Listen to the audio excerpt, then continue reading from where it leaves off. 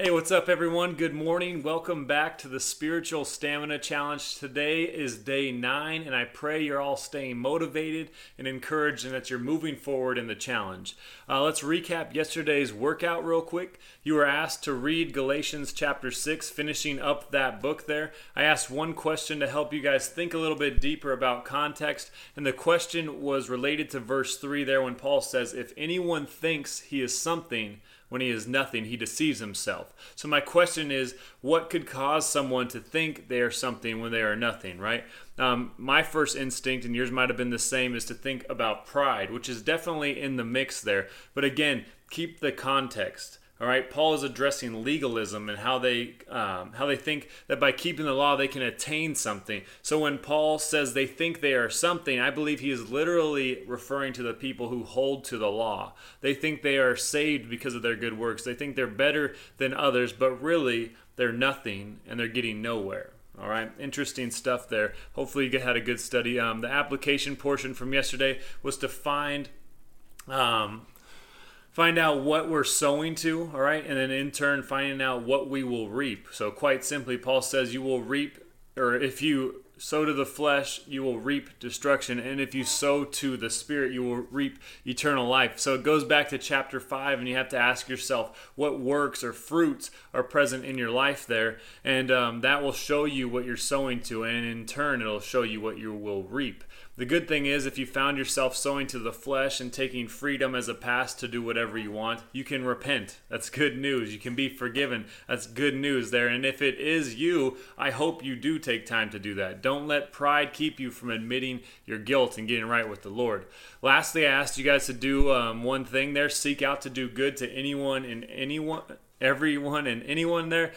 Just watch for an open door. All right, I promise if you ask God to open a door, to do good, to share his love, he is faithful to do so. So you just have to be ready at any moment there and aware of the situation.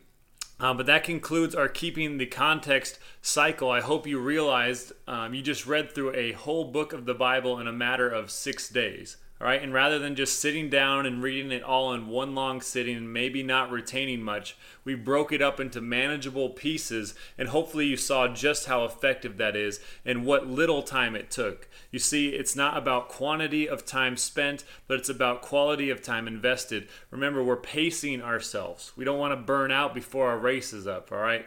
But we're going to be getting into a new cycle on Monday that I will be calling the Simple Gospel. And we're going to take 4 days and we're going to look at a few things about the good news of Jesus Christ. But today's workout is simple, or maybe it'll be hard. It kind of depends on the person here. But I'm calling today's workout Active Recovery.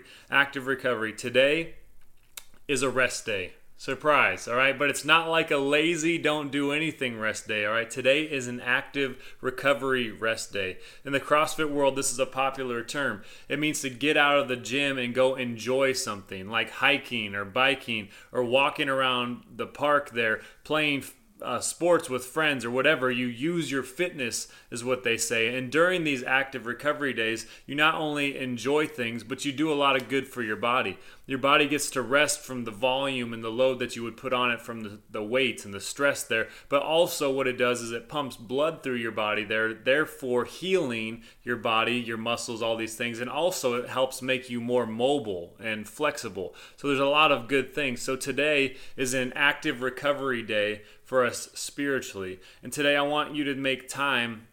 I want you to get alone with God. Today's focus is going to be on prayer. I want you to specifically sit with God for 12 minutes. 12 minutes, okay? I think we can do this, but put your phone on airplane mode when you do this. Turn off all the distractions around you, TVs, whatever it might be on, the radio. And for the first 3 minutes, I want you to just sit and listen. All right? Too often we rush into God's presence with our agenda. I need this, or help me with that, forgive me for this. And although those are fine things to pray about, we forget too many times to allow God time to speak to us. Our first instinct is often speak first. But what I want to encourage you to do today is listen first. Be slow to speak and quick to listen, as James says. So look out around creation, go outside, and just sit with God for 3 minutes and don't say anything. All right.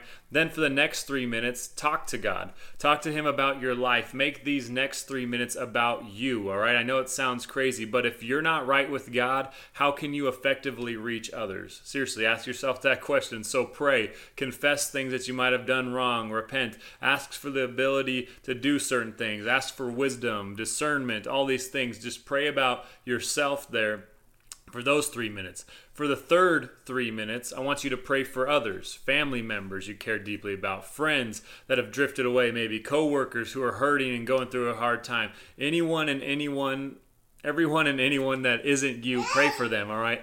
And then for the last 3 minutes there, I want you to end with some praise. Give God praise. Thank Him for the things that He's done in your life. Thank Him for this study, for these challenges, if you've been blessed by Him. Thank Him just for anything and everything there, and just praise Him, all right?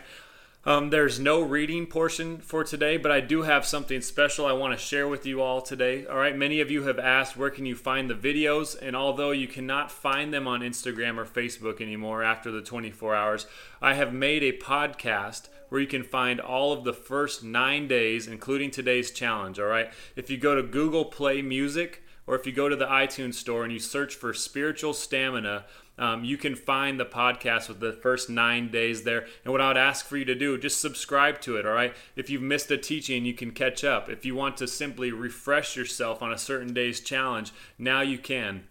The next batch of challenges will not be released immediately, all right? So don't get lazy and think that I'm going to post them every day and you can just take your sweet time, all right? But still be urgent there. It's going to be 24 hours, but today from the past 9 days, all right, will be up there on the podcast. If you've been encouraged or challenged by this at all in the last 9 days, please take a second and either share it on social media or tag a friend. But what would be so awesome, and I would be so blessed by it, is if you could just take a minute, and since we're launching this podcast, if you could go to the podcast part and rate it and leave a review there in the iTunes store. It helps get the word out and helps get some momentum going so that we can reach and challenge more people to take their walk with Christ to the next level. So again, if you could just rate and review this on the podcast store, that would be awesome, or the iTunes store, sorry.